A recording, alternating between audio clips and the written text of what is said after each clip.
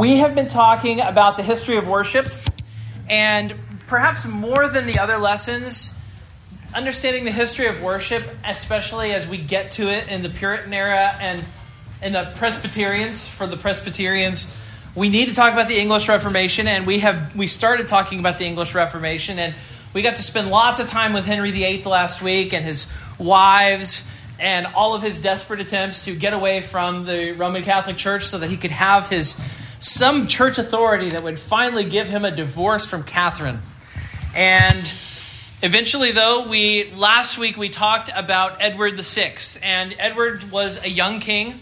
He was surrounded by Protestants who began the work of Reformation in England. And yet we also got to a spot where we basically said, something's bad's about to happen. We had 6 years with King Edward VI. And then I mentioned that we have Bloody Mary. And that was my cliffhanger. That's why you're all here because I said Bloody Mary and that sounded creepy and you thought I need to show up. So, but actually, before we talk about Mary, we need to talk about somebody named Jane Grey. Raise your hand if you know who Jane Grey is. You're going to get a weak version of Jane Grey here this morning. And I actually thought about leaving it out because Jane is such a small piece of the story. She's only the queen for 9 days, and so they call her the 9-day queen. Some do anyway, depending on how you count it. Depending on if you count from when Edward dies or if you count from when she's proclaimed queen. But here's what happens: Jane Grey, Edward is Mary's brother, but Edward also knows that Mary is a Catholic, and he also knows, he has a pretty good guess what happens to England if a Catholic comes to the throne. And so he names his successor, not his sister, but Jane Grey. He names Jane Grey as his successor before he dies. The hope here, I'm going to move this away from me physically again. The hope here, once again, is that perhaps a Protestant could be on the throne and England can be protected from great bloodshed, great division. And so she is the great-granddaughter of Henry VII. She's a grandniece of Henry VIII, and she's the cousin of Edward. So that's how she's related. But certainly nothing like a sister, right? Mary is far closer genetically than Jane is. So Edward's hope, though, is to keep a Roman Catholic from becoming queen. He dies on July 6, 1553. Jane is proclaimed Queen of England. In those days, when you're proclaimed, but you haven't been coronated yet, you go to the Tower of London. And so Jane Grey gets taken to the Tower of London until the time of her coronation. But as soon as Edward dies, Mary swings into action. She begins to gather support, and she gathers enough support that she is proclaimed queen on July 19th. And she has more support than Jane Grey does. Even though Edward named her his successor, as far as people are concerned, and as far as the support that Mary can muster, it is more important that Mary is his sister than what Edward's wishes were. And also, I think there's also this background suspicion that because Edward is so young, he was manipulated into this. And so there are a lot of political arguments to be made that Mary should be the one that sits on the throne. So in September of that year, Parliament officially declares Mary the Queen and Jane a usurper. And initially, at least according to some sources, Mary's plan was not to execute Jane, but then it was pointed out to her that Jane would always be a threat, that Jane would always be some kind of threat, and she has to be removed. And so she was executed February 12, 1554, by beheading. And so there are many stories told about how it happened, how she composed herself with great dignity. She was a believer in Jesus Christ. There were great attempts that were made by the people who persecuted her, trying to get her to come over to Roman Catholicism, to come over to the Roman Catholic Church's view on justification by faith alone. Jane was only 16 years old, but she had a great understanding of the Bible, a great understanding of Scripture and the gospel, and she couldn't do it. She couldn't give in to the appeals that they made to her, and so ultimately she was executed. But this is a great Protestant effort to keep Roman Catholicism from becoming the religion of the land in England, and Jane Grey deserves to be remembered. And she is, thankfully. Now, Mary, though. So Mary is a Catholic. Immediately upon becoming queen, she repeals the Act of Supremacy from 1554. Remember that was an act that basically named Henry VIII as the king, as the head of the church. She repeals that. Who is the head of the church again? The Pope is now the head of the church in England. She hangs a crucifix in the chapel. Probably not she personally, but she makes sure a crucifix gets back there into the chapel. And she sets about doing her work. And her work, the goal of the work is return to the church to the days of her father. The Latin Mass is restored. The Book of Common Prayer is gone. She places Cardinal Pole as the Archbishop of Canterbury.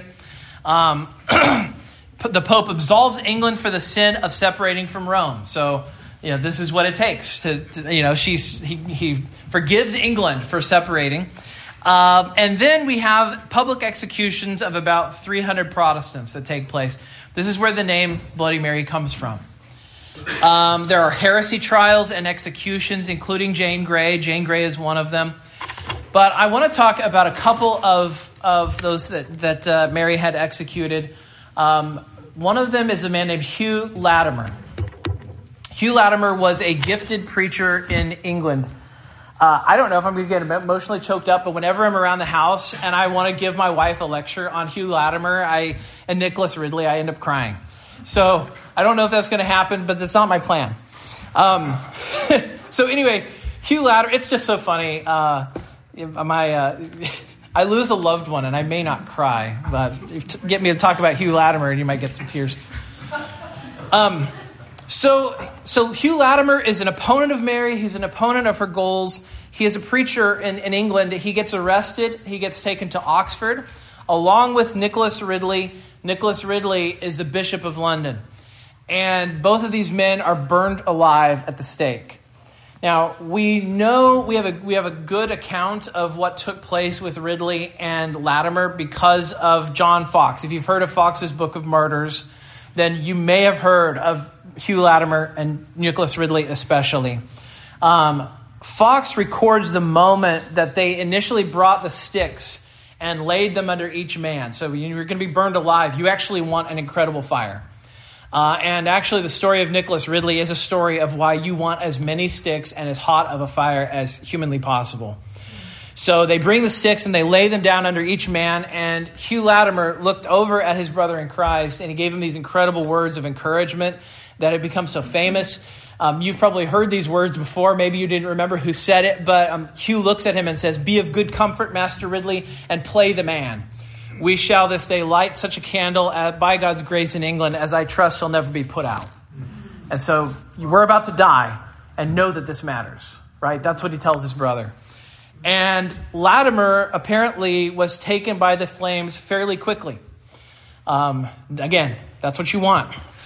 Ridley, on the other hand, had a horrible experience. The fire burned his lower half, but his upper half survived.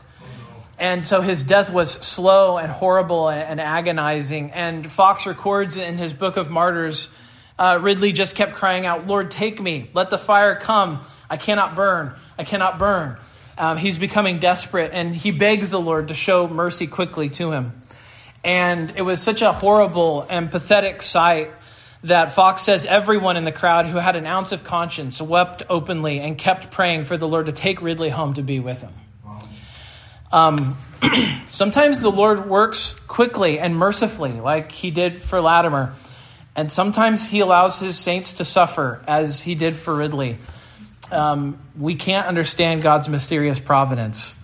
But this is how Mary dealt with Latimer and Ridley. They were meant to be made examples of. There was also, I have to say, and this is not something that only Roman Catholics practiced in the Reformation period. Everybody used burning at the stake. And part of I think cowardice of burning at the stake is that, in a sense, there is no executioner. It is simply the flames that take them. And that's meant to be almost seen as a sign of judgment. And you're able to wash your hands and say, well, it was the flames that took this person. It wasn't me. And so I believe that that's probably what the executioners would have said regarding Latimer and Ridley as well. Thomas Cranmer's executed. Somebody was just telling me this morning, they went and got a book of Cranmer's Collects, and we're reading them. I'm glad. They're amazing prayers. As much as Thomas Cranmer served the church, he was also executed. Now, here's what happens with Cranmer, though. Cranmer is afraid. He is afraid. He knows what happens to heretics, and he knows that he is one. And so before he dies, he recants his views on the Lord's Supper. And he took back his recantations later. He said he genuinely believed what he had published on the Eucharist. He was sorry that he recanted. He didn't want to recant. Basically, he was put to death for believing what I say each Sunday when we have the Lord's Supper. They took him to die in the same place as Latimer and Ridley. Again, just imagine after hearing the sad tale of Nicholas Ridley, how fearful it must be to think of going to the stake, right? It's not a slow death. It's a slow death. It's not a quick one. And he was ashamed of himself. And he declared that because he had recanted initially and because he had written it out with his own hand, that he would put his hand into the flame first so that his flame was the first to face judgment. He was so sorrowful that he had ever recanted what the gospel says and certainly what we believe about the Lord's Supper. And so, according to Fox, in the Book of Martyrs, he did just that. He put his hand in the flames and he held it there, and his hand was the first to be taken. So, I'm just giving you a picture here in part of the importance of, as Christians, we get so comfortable. We sometimes get really hung up on small things that we experience, and we're like, see, I'm being persecuted. And it's important for us to put that into context of church history and to just thank the Lord for the kind of persecution we experience, which is so minimal compared to some of what our forefathers have experienced. That doesn't minimize what we go through, but it does put it into context at least. And now you also understand why she earns the name Bloody Mary. I'm not very nice to Mary. She deserves every bit of scorn she's received from history. Sorry, not a fan. She reigns for 5 years. During the 5 years of her reign, Protestants are displaced. Some of the Protestants go to France. Some of the Protestants go to Germany. Many of them go to Switzerland. They go to Geneva. And who do they learn under and who do they worship alongside of? Calvin. They go to Geneva and they learn from John Calvin. You will notice one of the confessions of sin that we use here. You may have noticed it says the English congregation at Geneva. One of those is from the English congregation at Geneva. This is them. This is their confession that they used in their liturgy when they worship, because it's an English. If you're listening to a service that is preached in French, then you're going to have a really hard time following along. If you're English, you don't speak that language. So the English congregations had their own services while they were in Geneva. Mary dies in 1558 at 42 years of age. Cardinal Pole dies 12 hours after her, so no one needs to remove him. The Lord removed him. Who becomes queen after Mary? What's that? Yes, Elizabeth becomes queen. Elizabeth I becomes queen. And she is queen for a good chunk of time. She is queen for over 40 years. She's queen for over 40 years. And when Elizabeth comes to power, her interest is stability. She wants stability. She wants predictability. She wants uniformity across the English church. So she establishes Episcopalianism. Episcopalianism is different from Presbyterianism. In Presbyterianism, the ruling elders and teaching elders of the church all serve together and they oversee the work of the church. In Episcopalianism, who rules? The bishop. Now, biblically speaking, bishop and elder are the same thing, but let's go with their lingo for a minute.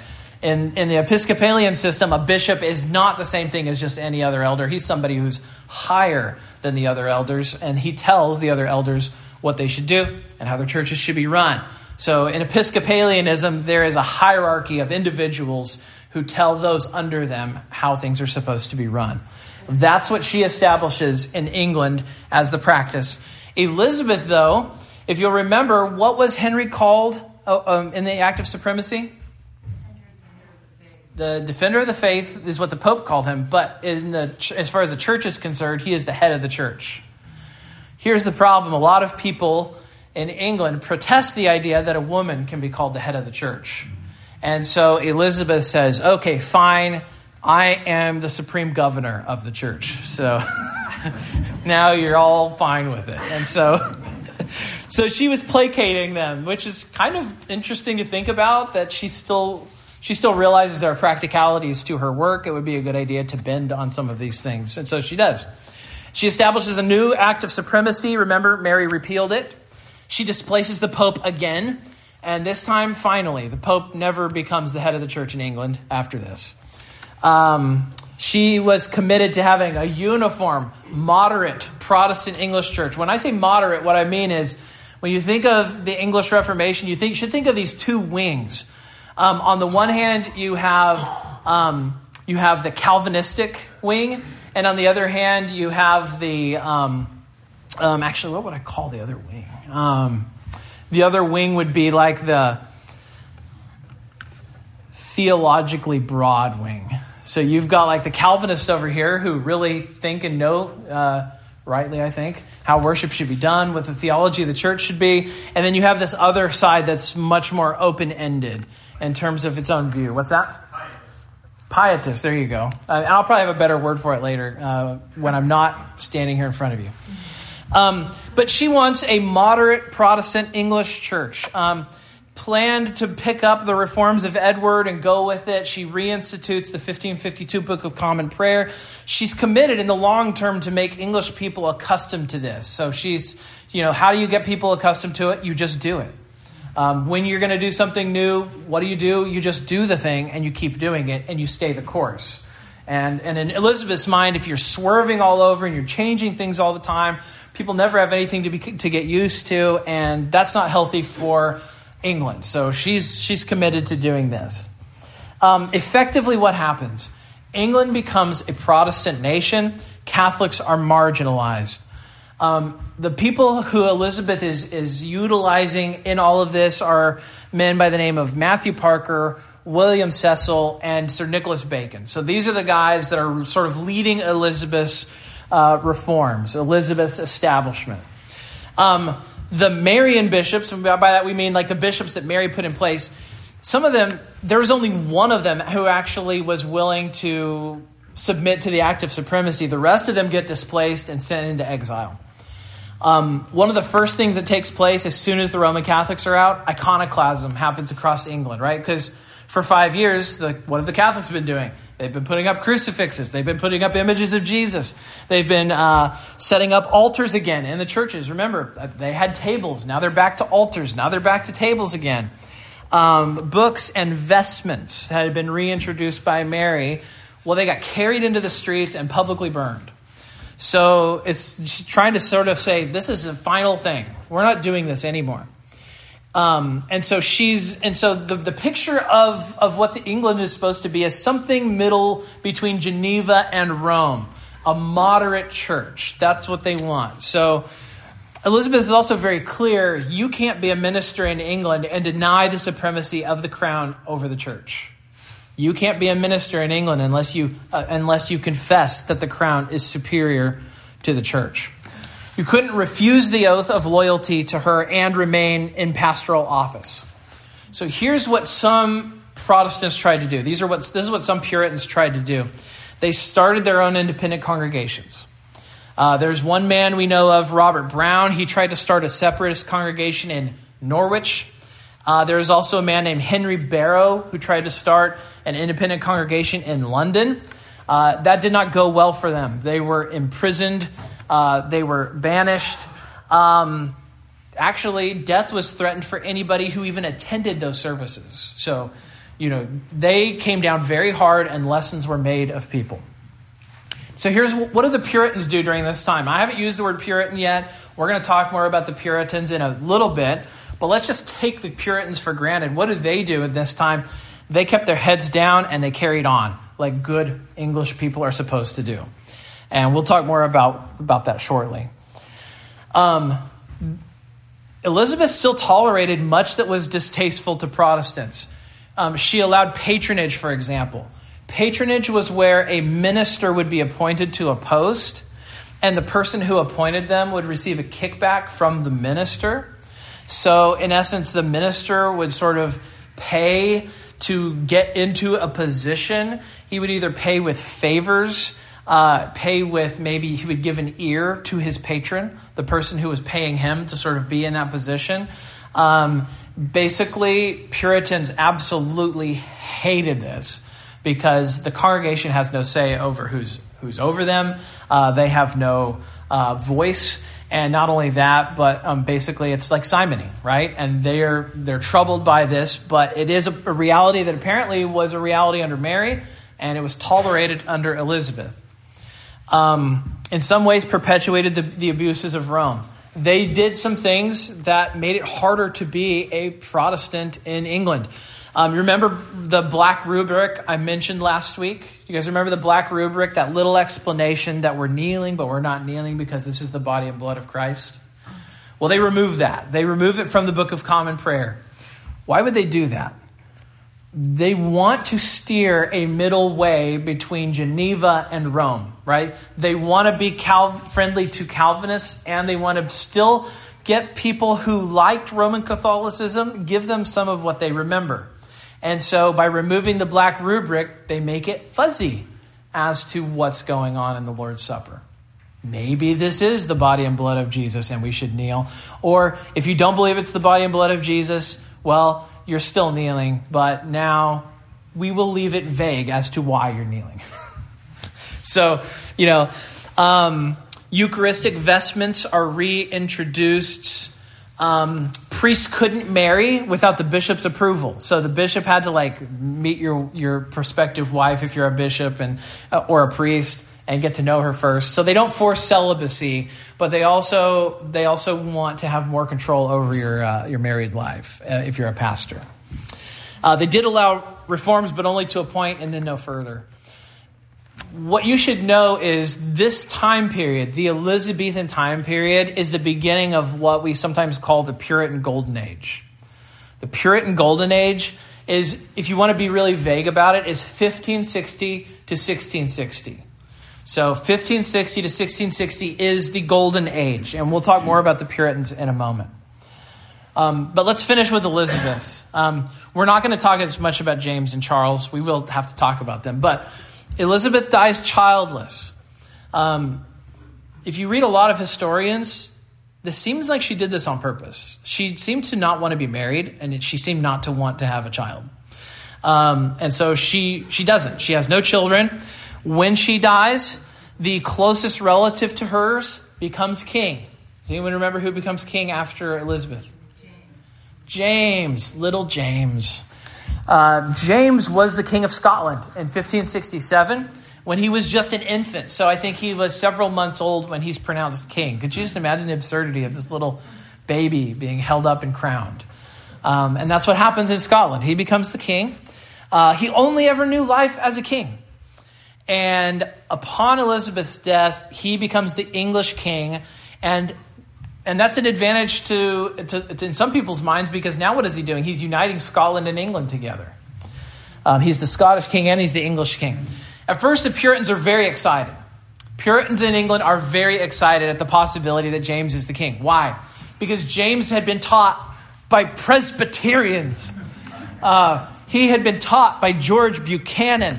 George Buchanan was the moderator of the General Assembly of the Church of Scotland in 1567. And the Puritans are so excited. They think, this is going to be awesome. We've got a Presbyterian king. And then their high hopes for James get very quickly dashed. Because James was a Protestant, but he had no patience for Roman Catholics, and he had no patience for Puritans. So maybe George Buchanan should not have beaten him so often during his lessons. I don't know. I think that was a normal thing back then. So the Puritans get together, supposedly 1,000 Puritans sign this document, and they bring it to James, and they make these requests for James to reform the church, and he gives them nothing. The only thing he gives them, and we will talk more about their concerns and the things they bring to him in a bit. The only thing that James gives them, does anyone know the one thing that James gives the Puritans that they ask for? A translation of the Bible. They want an English translation of the Bible, and they want it to be a new translation of the Bible, and so he okays it, and that's where we get our King James Version of the Bible.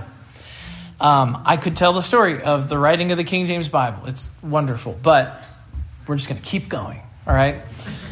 So then what happens? Charles I reigns from 1625 to 1649. The reason I'm bringing this up is because if you want to know where the Westminster Confession and Standards come from, you got to understand the reign of Charles I.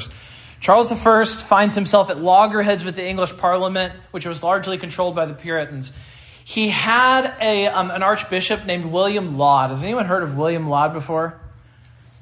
No one loved William Laud. Like nobody. God loved him, but that was like it. William Laud was the biggest grump, just a scary guy. I've got a book back home and I didn't bring it, but it's full of all these stories about William Laud and how much people hated William Laud. William Laud found out one time that at Oxford somebody was praying and there were these young people who were laughing off to the side and they weren't paying attention to the prayers. And William Laud asked, well, what happened? What'd you do? And they said, we severely beat the youths. So, and today we would go, what, you beat them? And William Laud is like, why are they still in school? And he had these kids kicked out of school for laughing during a prayer. He would, man, well, my mind's going blank. Listen, just look up William Laud sometime online, and you'll just find all kinds of great stuff that William Laud did that actually was terrifying. But no one loved William Laud except Charles. I guess Charles was like, yeah, keep him on the payroll as long as we can. So what happens is this. Parliament, which is like, Parliament and the king. They're supposed to be sort of working in conjunction. And Parliament and the king enter a period of civil war. Why did the Civil War start? So there's a session of long parliament that's going of the parliament that's going on, and Charles I enters the House of Commons, something no king had ever done during a meeting of parliament because they were meant to be distinct. And he enters the House of Commons and he tries to arrest 5 men that he declares to be enemies of the crown, men who are in the parliament. And Parliament considered this an act of war. It was a political disaster for Charles. They saw him as an invader instead of as a defender. And so that Parliament that was convened there doesn't stop. That's why it's called the Long Parliament. So the Long Parliament is a long Parliament because it lasts 20 years. What's going on during those 20 years? Civil war. Civil war between Parliament and King Charles.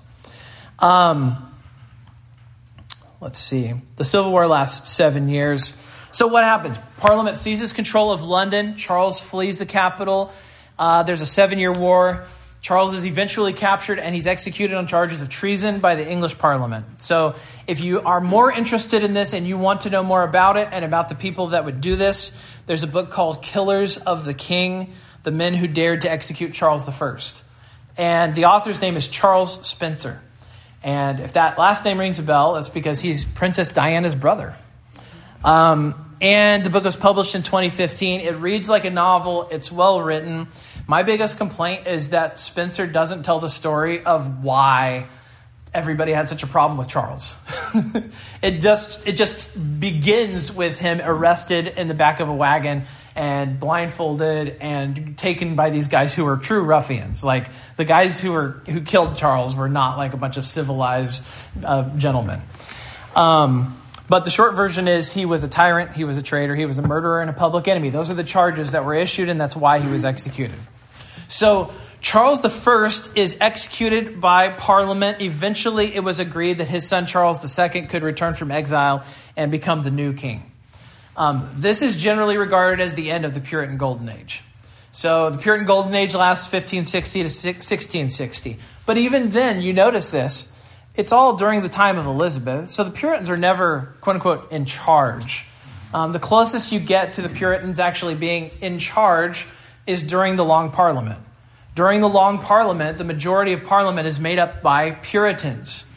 And so I don't remember if this is in my notes, but it is really important for you to know that during the Long Parliament, they decided that England needed to have a systematic theology. They needed to have a confession of faith. And so they gathered the divines, which the divines would be like well-taught religious men from all over England. And they bring them all together in one place. And for a number of years, they write what is called a confession of faith. And they write a catechism. And they write a shorter catechism and a longer catechism. And they present the Westminster Confession of Faith to the Parliament. The Parliament votes to approve it, but it's not instated yet. What ends up happening instead is Charles II returns. So before they can actually implement the Westminster Confession of Faith and the Westminster Shorter Catechism and the Longer Catechism as part of England's church, Charles II returns. So instead, what happens to the confession? Well, the Presbyterians in Scotland are like, we love this thing. This is great. We'll take it as our confession. And so we're Presbyterians. We find our heritage in Scotland. And our confession is the same confession that the Scottish Presbyterian Church has had since the writing of it in the 1560s or in the 1600s. Yes, Benjamin. Since this is the history of worship, how do all of these dynasties incorporate worship then? So we're going to talk about, we've talked about some of the things that they permitted and the things that they allowed. But starting right about here, we're actually going to talk about what worship looked like during the time of Elizabeth, in specifically the Puritan era. So for the Puritans, how did they do worship? We're going to talk about that. But I already know for a fact, because we only have 3 minutes left, that I won't be able to get to it. So instead, all I want you to see is that I wanted to get at least to the birth of the Westminster Confession, because we're going to talk in a little bit, next week, I guess, about the directory of worship. The Puritans put together what was called a directory of worship that basically informed, we still have it as part of our church documents today. You can go and read the directory of worship, and what you see there is what the Puritans had in mind when it came to worship. And I will just give you a big fat spoiler. It's very similar to what we do on Sunday mornings. We use microphones, we use instruments, but other than that, I think what we do is entirely what they did. I think that there's a Scottish Presbyterian from the 1600s would come here, and they wouldn't understand our weird, strange, jangled dialect. But they would probably, and they'd probably be able to pick some words out. But they would recognize the service. So that is I'm giving you a very lengthy history lesson here.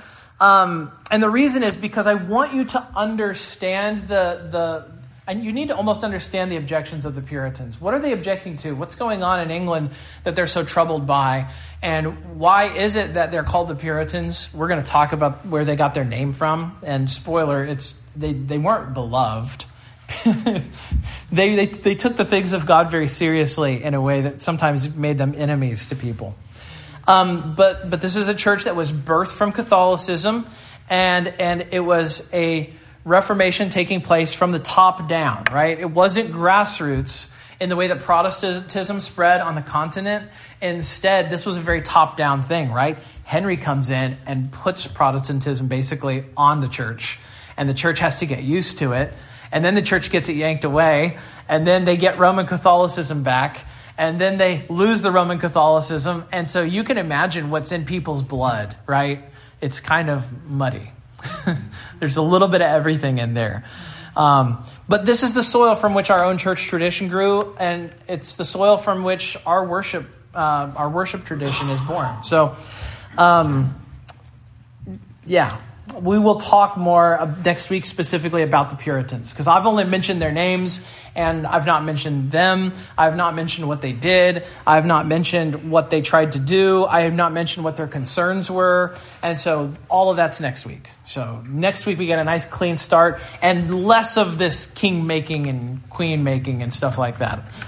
But hopefully you can at least see why I had to do this. because it's a church that's got so many ups and downs. They're getting yanked in different directions, and it's all because of the political scene, because this is a time when politics and religion are very closely wedded together. It's very hard to separate them from each other.